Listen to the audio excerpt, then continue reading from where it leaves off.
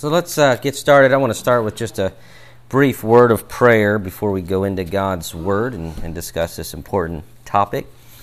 Heavenly Father, we thank you again for your Word, Lord. We thank you that your Word is trustworthy and infallible and true and gives us all that we need for life in this world and for growing in our sanctification and in our faith.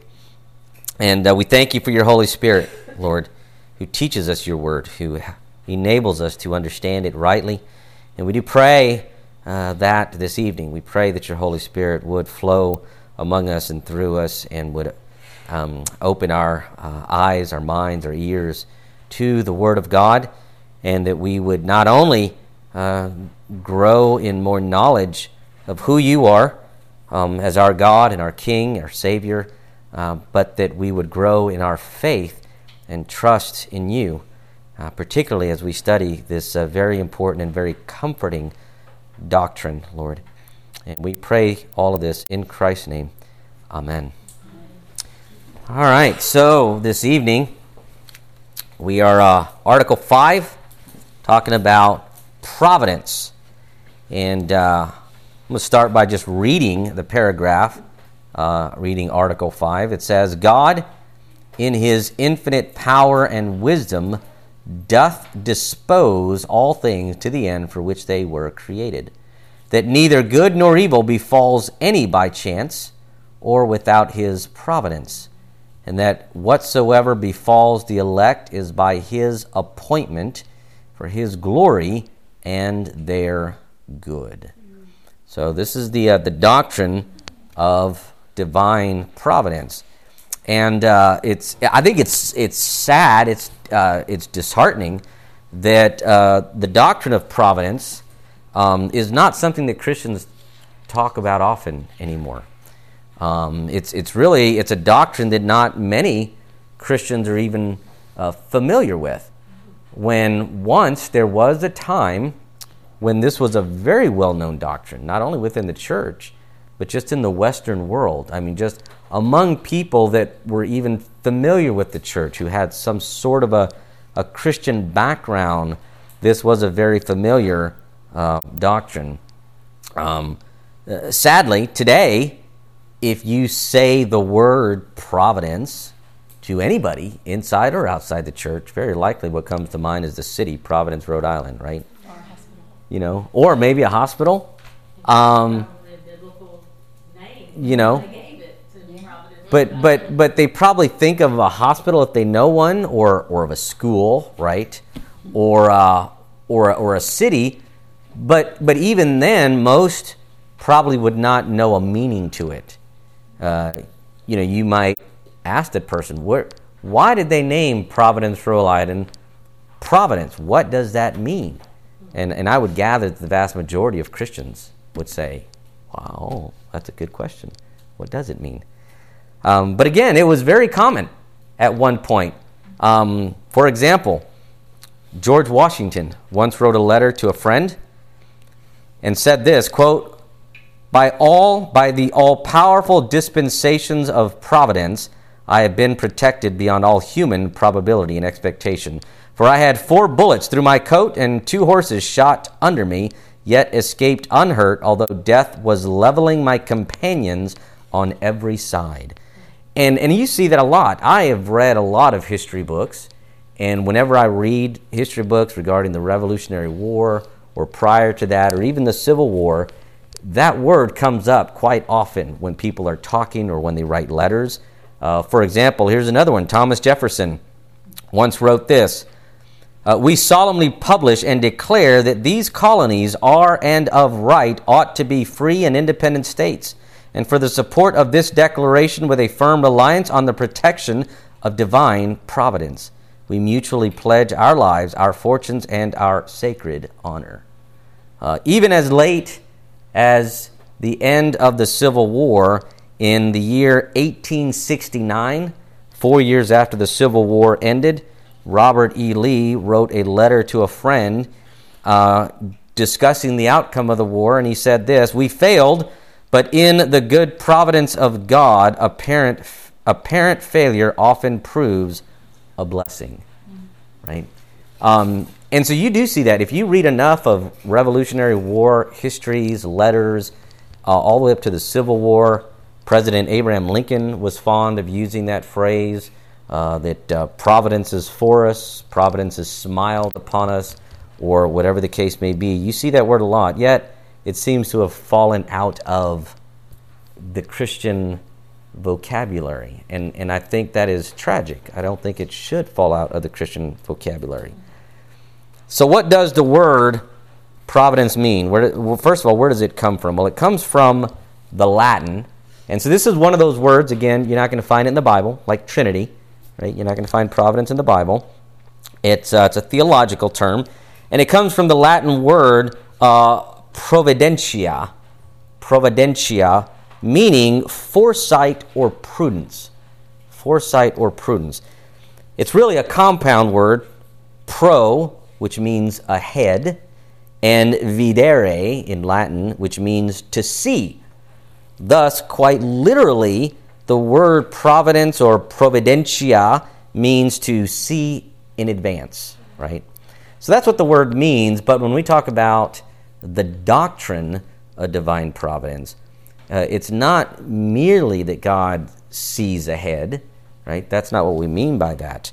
But rather, the doctrine of divine providence means that God governs all of creation, right? He governs everything that happens is what this means.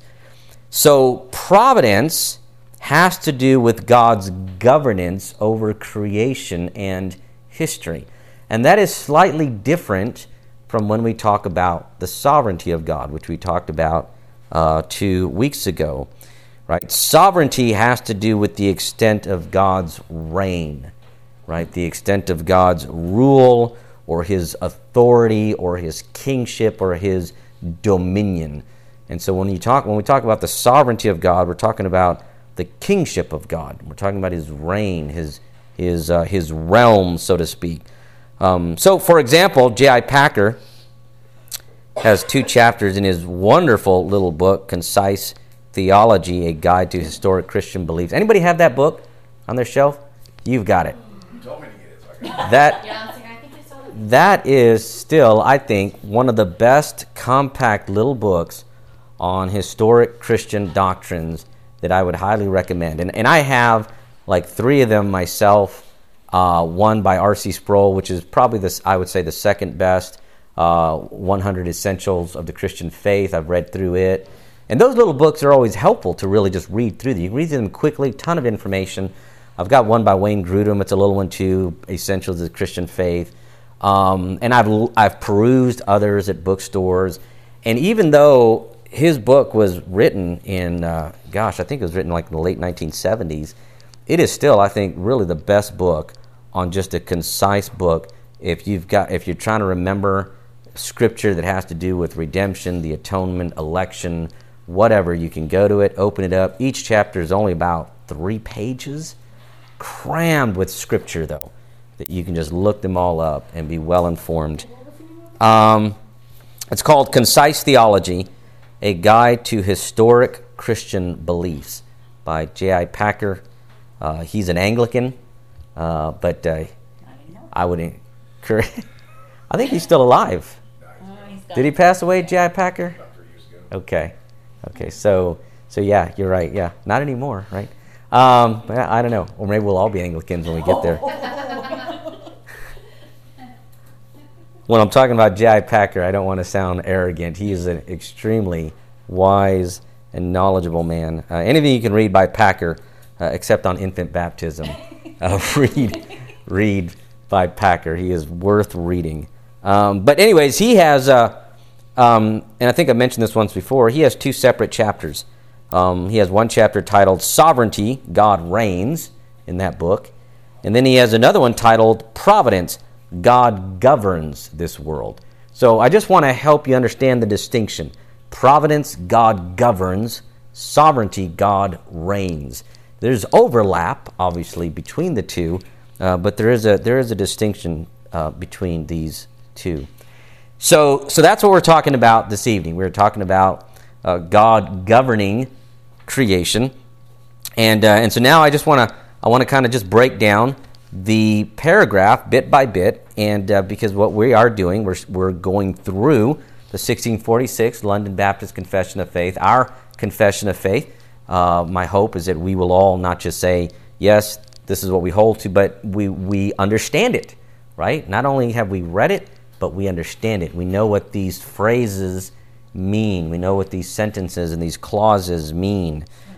Yes? Just want to make sure that I do understand the difference. Sovereignty, are you saying it's his position as king, and providence is his acts of governing? Yes, that's another good way of just want to make sure putting it. Yes, for me. His position, and then, I mean, maybe in his authority, his position and authority as king. Position. Yes. Okay.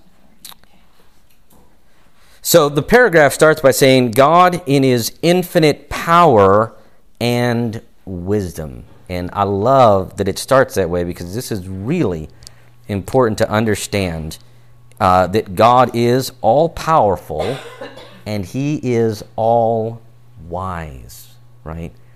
There is nothing that God cannot do other than contradict his own character, right? God cannot sin, and the reason God cannot sin, I've had people ask me questions like that before. People always trying to give you these gotcha questions. Well, can God sin?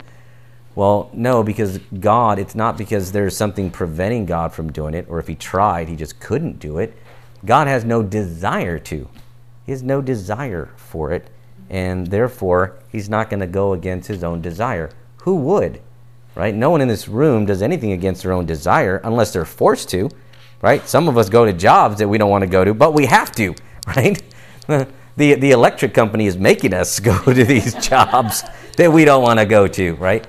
But nobody would ever do anything that is against their desire unless they're made to, and there's nobody big enough to make God do anything that God does not want to do. Yes? So I'm forgetting, I don't know if this was the flood or Babel, I forget where, but God says, I regret that I created man. And I think it was for the flood. Before the flood. Yeah. So, because I'm going back and forth in Genesis for a few reasons, because I'm trying to get it to sink in, and then put together some more questions later for you. Yeah. But I don't know all the terms, but is that like that's his way? Is the way for God to regret something is not a mistake? Right. So how do you put that, frame that? Is that Sure. just his way of relating to man? That's a great question. No, I don't think so. It has to do with the Hebrew word for regret is the word nacham, and it's a word that has a broad range of meanings, and you have to define it by context.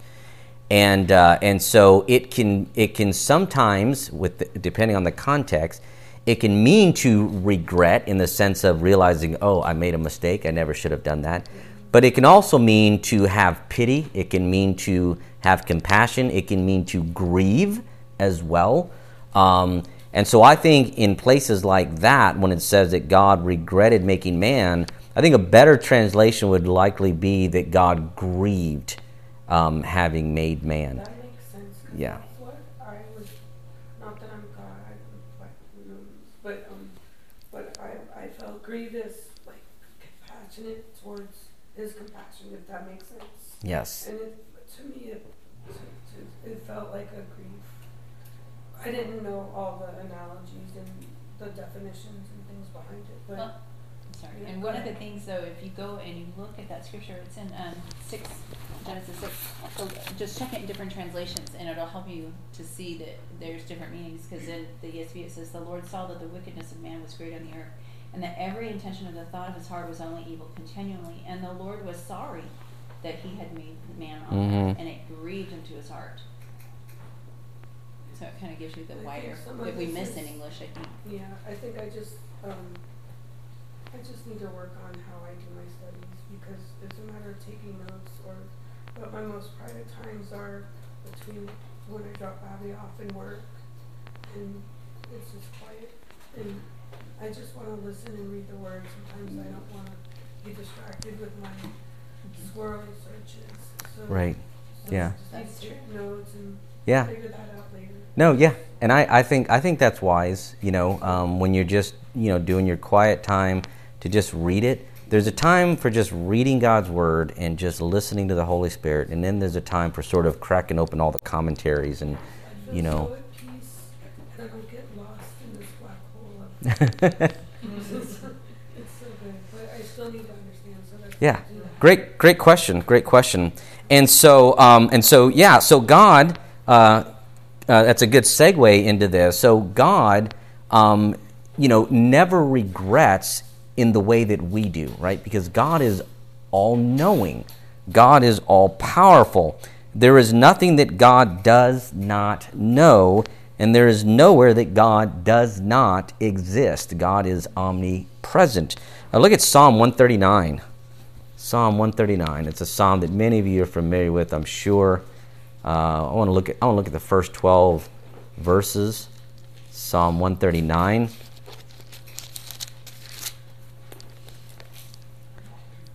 Psalm 139. O Lord, you have searched me and known me. You know when I sit down and when I rise up.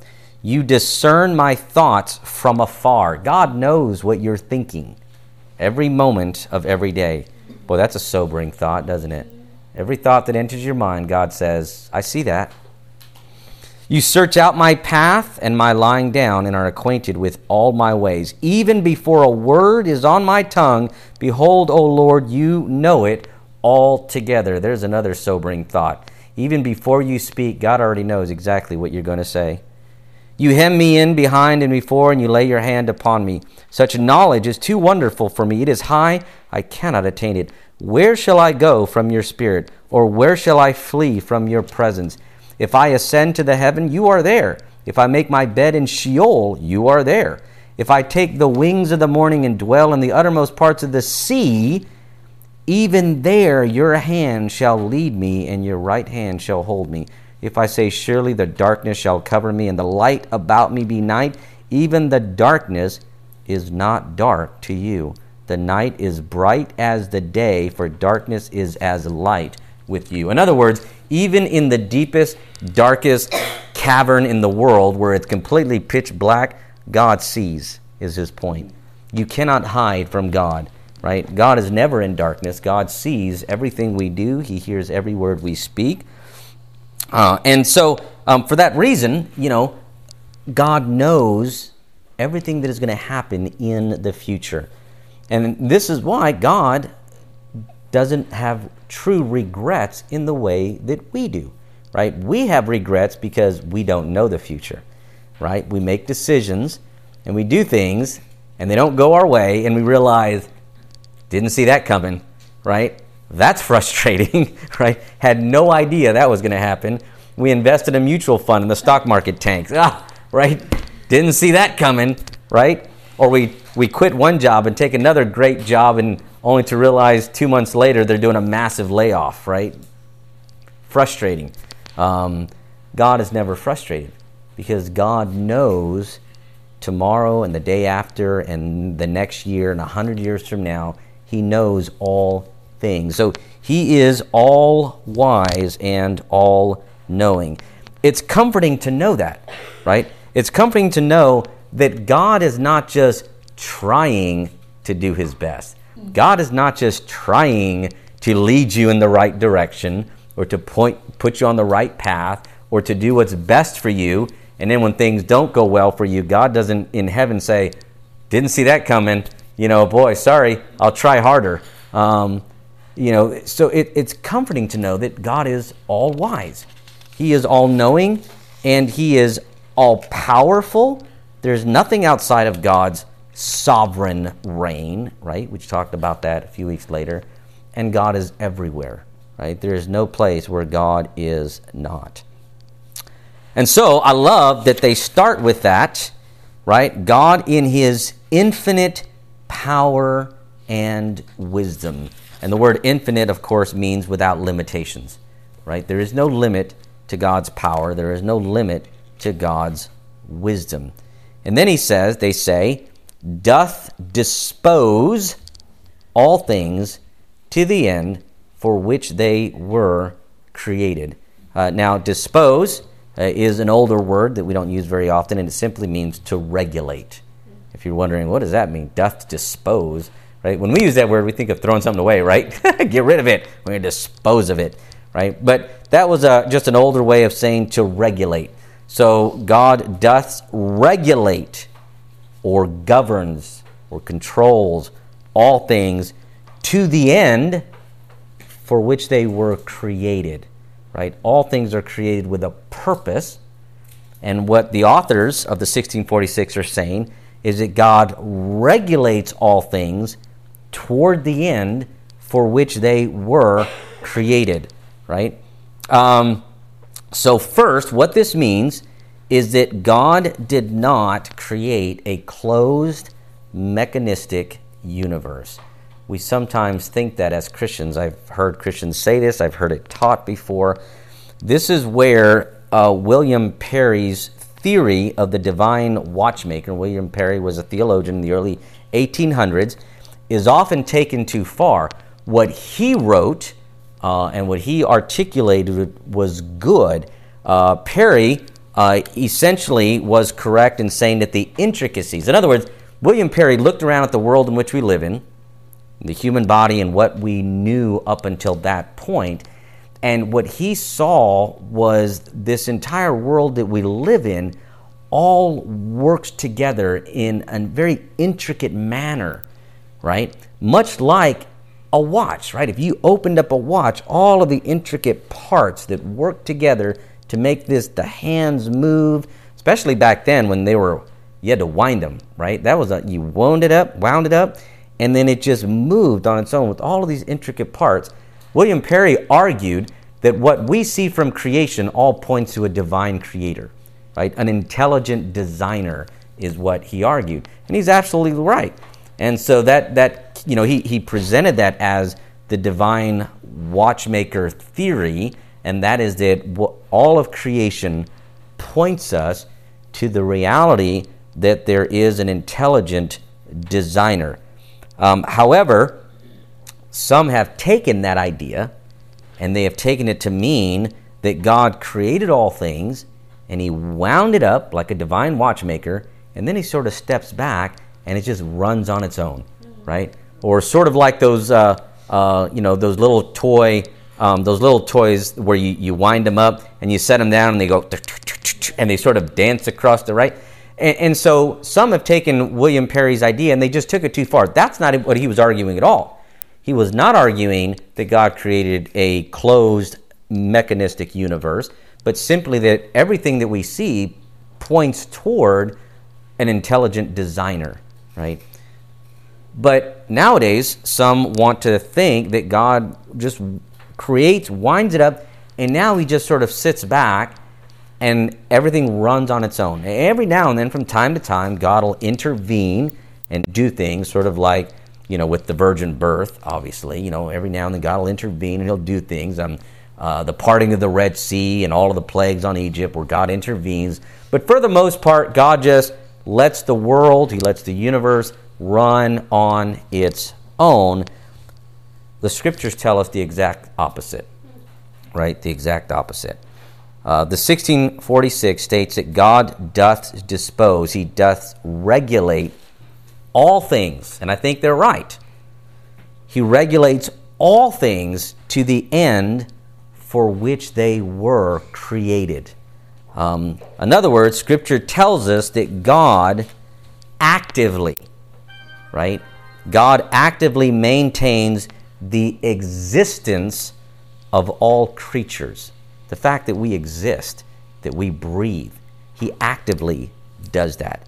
God actively involves himself in all events. Every event, big and small, that happens in this world, that happens in this universe, right? When a star way out in outer space explodes, God's actively involved in that, right? When there's a solar flare, God is actively involved in that. Yes, when you lose your keys and are late to work, God is actively involved in all events, and God actively directs all things to their appointed end, He actively directs all things to their appointed end.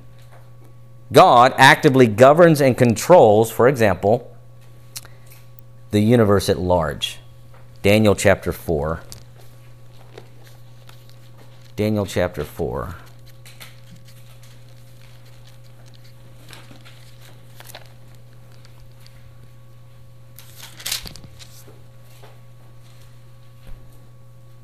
Powerful verse.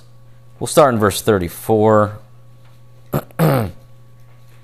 Says, for his dominion, talking about God as an everlasting dominion, and his kingdom endures from generation to generation.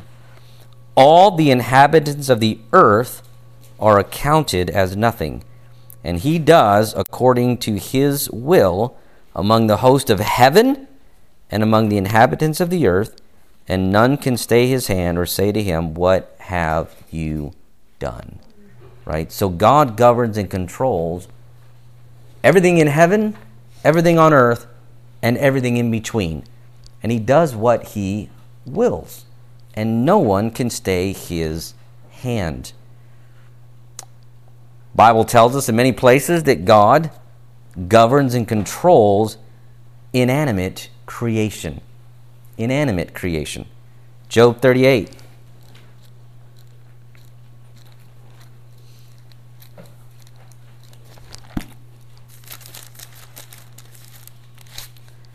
Job 38, verse 11.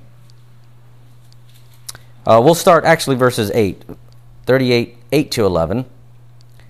Or who shut in the sea with doors when it burst out from the womb?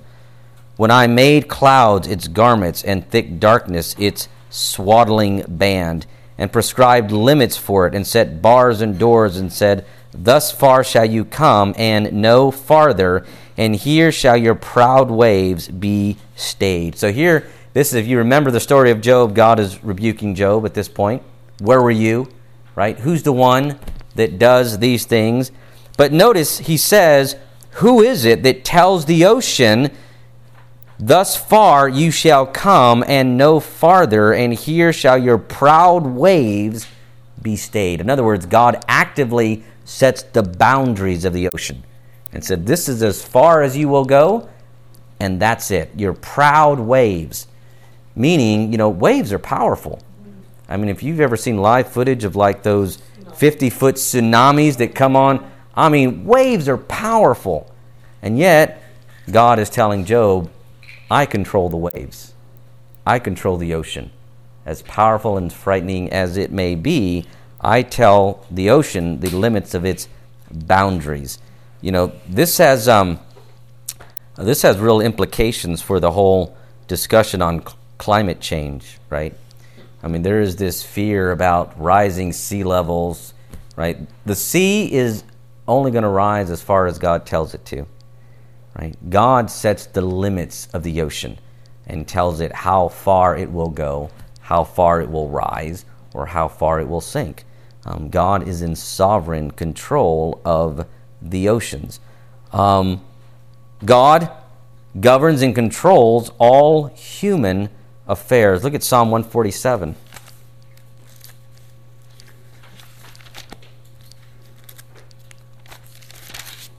Psalm 147, 8 and 9. Or I'm sorry, we're still talking about inanimate creation here. Psalm 147, 8 and 9. He covers the heavens with clouds. He prepares rain for the earth. He makes grass grow on the hills.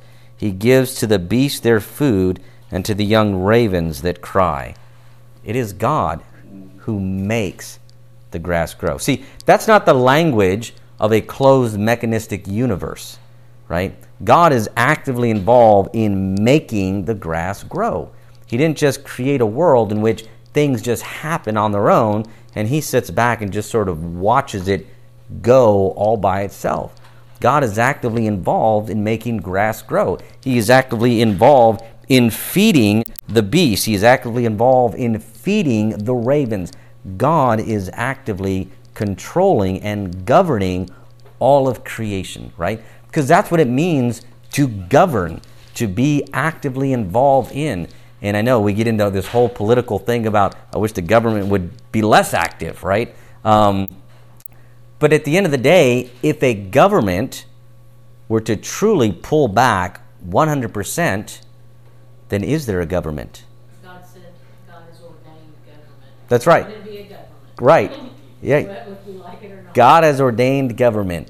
But if the government were to 100% pull back, then there is no government, right? There would be chaos, right? We don't want the government to completely say, we're just completely pulling out and we're not going to do anything, which would mean no law enforcement either, because they're a part of the government. They're an arm of the government, right? So to govern means to be actively involved in what is happening in the affairs of people's lives. And that is what God does. He governs his creation. He is also governs and controls human affairs. Providence, Proverbs 16:9. Look at Proverbs 16:9.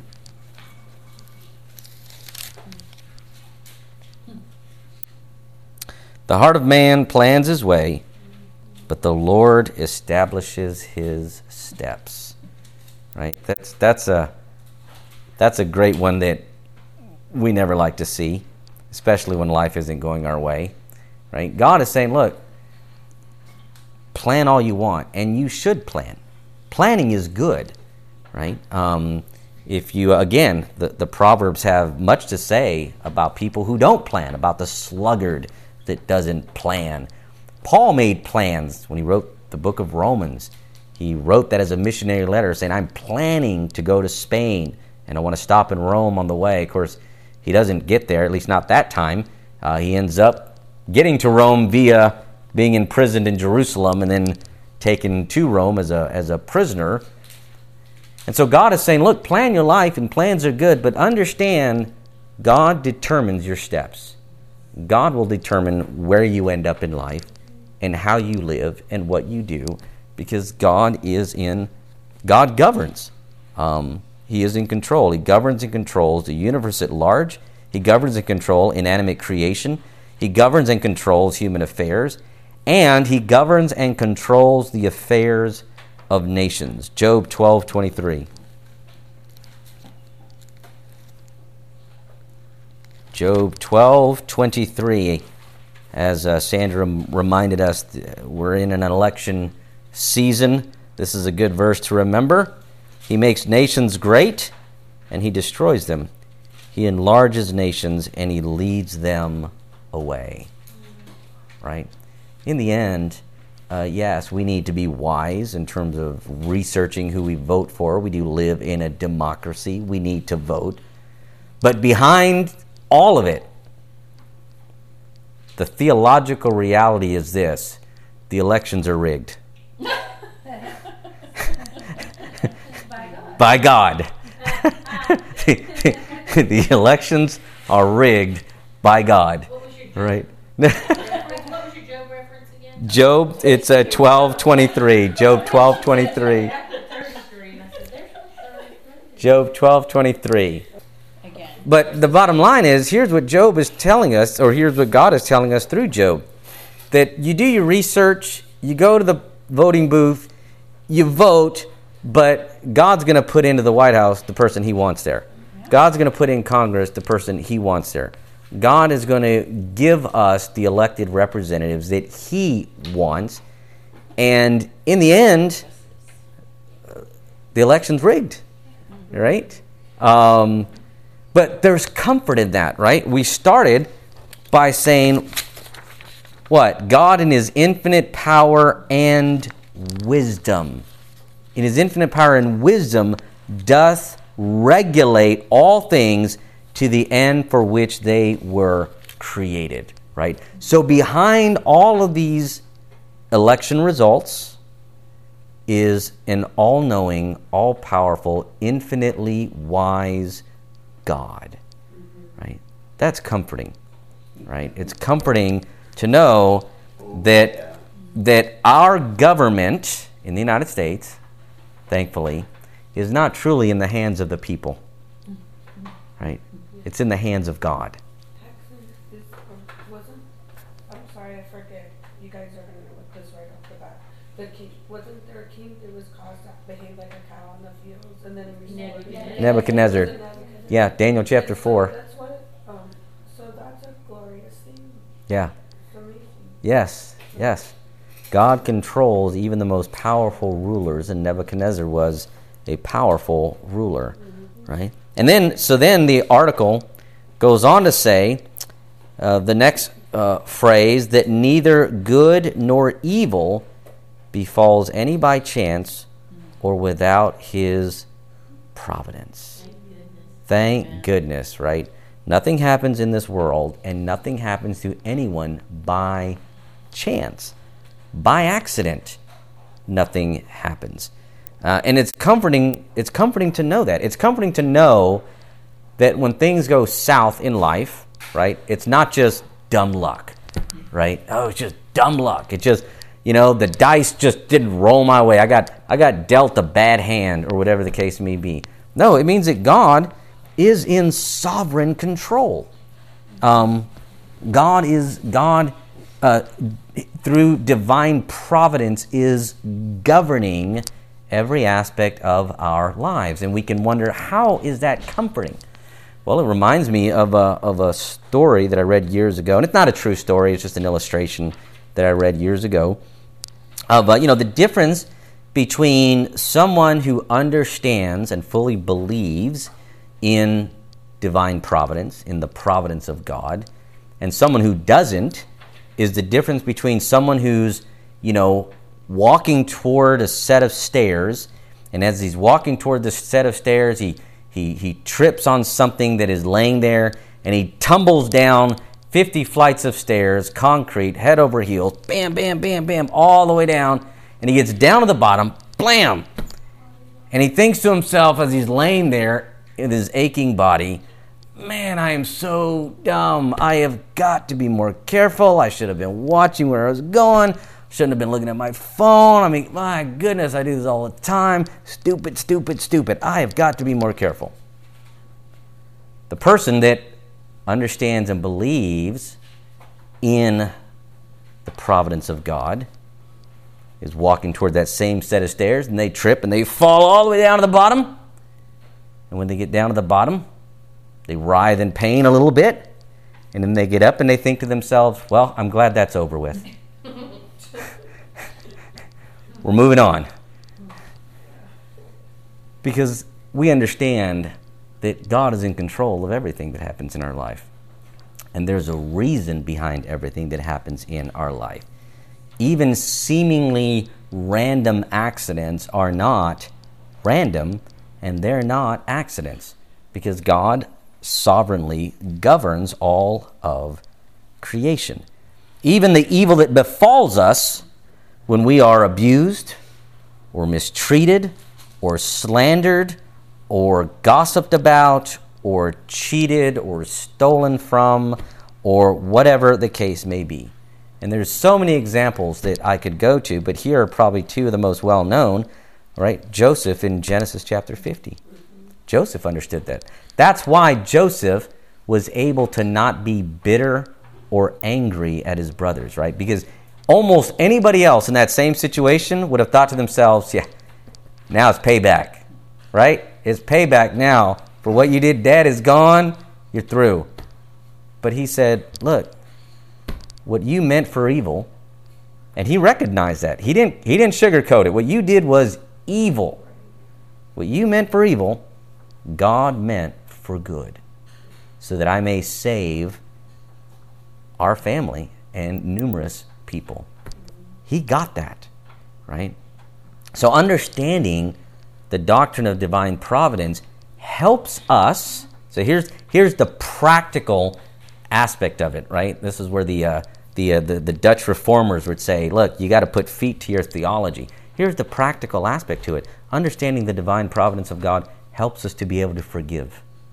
It helps us to not be bitter, because we're able to say, you know what? This is God's doing, right? That doesn't mean that people don't sin or what they did wasn't evil or wrong, but at the end of the day, this is God's doing. This is what God wanted. And God does what he wills in heaven and upon the earth, right? And no one can stay his hand or say, what have you done? There's great comfort in knowing that. Here's the other one, right? We talk about evil coming upon people, right? The greatest evil that was ever committed in the face of all of world history is the crucifixion of Christ. Because here was a man who was truly innocent of anything. I mean, I know in our legal system, we put people away sometimes for a crime that they didn't actually commit, but they're not innocent of all crimes, right? They're guilty for something. Jesus never committed a single sin. Yet he Never. lost the providence that brought him there. What's that? The providence that That's brought right. him there. Because he's God. That's right. He's God. He paid for- But the greatest evil that was ever perpetrated on anyone, of course, was brought about by God to bring about the greatest good, salvation to all of us, right? God is in sovereign control. And that was really an evil. I mean, I want to try to put you there. Think of the people who knew Jesus his whole life. Think of his own mother, Mary, who would have thought to herself, my son was a good kid. He was a good man. He never, ever even said an unkind word to anyone. How is he hanging on a cross in front of me? Beaten to a pulp? Bloody? Scourged? How in the world does this happen? His disciples had to have been in shock because they spent 3 years with him. They knew as well. I mean, if there is anyone who did not deserve this, it was him. How is he hanging on a cross? Horrendous evil. But all God's doing to bring about a greater good, right? And so, Article 5 says, and that whatever befalls the elect is by his appointment for his glory and their good. By his appointment. Whatever evil befalls the elect, whatever evil comes upon you, however you're mistreated by people, by your boss, by your coworkers, by your spouse, by your kids, by your parents, right? Whatever evil comes upon the elect is by his appointment. God did that. And it's for his glory. Somehow, God is glorified in it.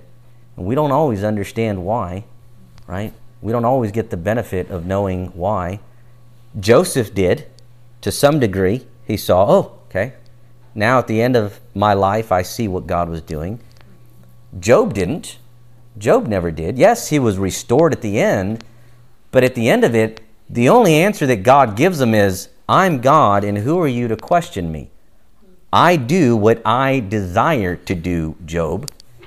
At the end of Job's life, Job just had to admit, okay, you're God, and I'm not, and I'm good with that, right? Now, of course, in heaven, Job realized it. He got to see. But the point is, sometimes we don't always get to see in this lifetime why. What was that all about, right? But that's where we have to trust that it's by God's appointment, it is for his glory, and it is for our good. And of course, you know what passage I'm going to go to next, right? Romans what? Romans 8:28 and 29. I think so oftentimes when we stop with just verse 28, we are cutting ourselves short of just a glorious truth in that text. Romans 8:28 and 29. I always want to encourage you to include verse 29 as well, because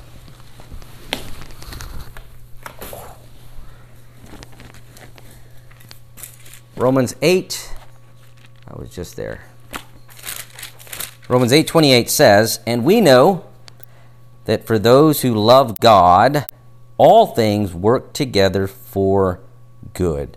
An alternate translation from the Greek can be that God works all things for their good, for those who are called according to his purpose. All right, now, what does that mean? What purpose is that? Those who are called according to his purpose. Well, what purpose is that? Look at verse 29. For those whom he foreknew, he also predestined to be conformed to the image of his Son. That's the purpose, right? So everything that God does in your life is ultimately to make you more like Christ.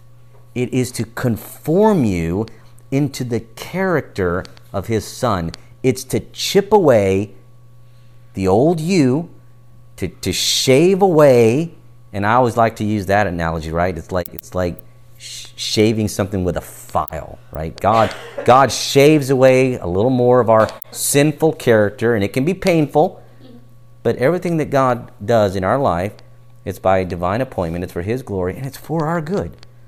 Somehow the knotholes he brings us through makes us a little more like Christ. Each time we become a little more like Christ. We learn to trust. We learn to pray more. We become a little more humble. Our pride is knocked down just a few more notches, right? And that's a good thing, right? That's a good thing. For those who love God, we should rejoice in the transforming work that God does in our lives. And it can be hard to rejoice in the moment of it, but at the end of the day, we ought to rejoice that God is doing something good in me by bringing this into my life. And we take comfort in knowing that God is governing our lives, right? Nothing happens by accident. Nothing happens by chance. It's not just dumb luck. It's not because, oh, boy, if I was smarter, this wouldn't have happened. No, it still would have happened. Because if this is what God has foreordained, it would not matter how smart you are. God has foreordained for you to go through whatever it is to make you more like Christ. So Romans 8:28 and 29, boy, those two really ought to go together. And that's it.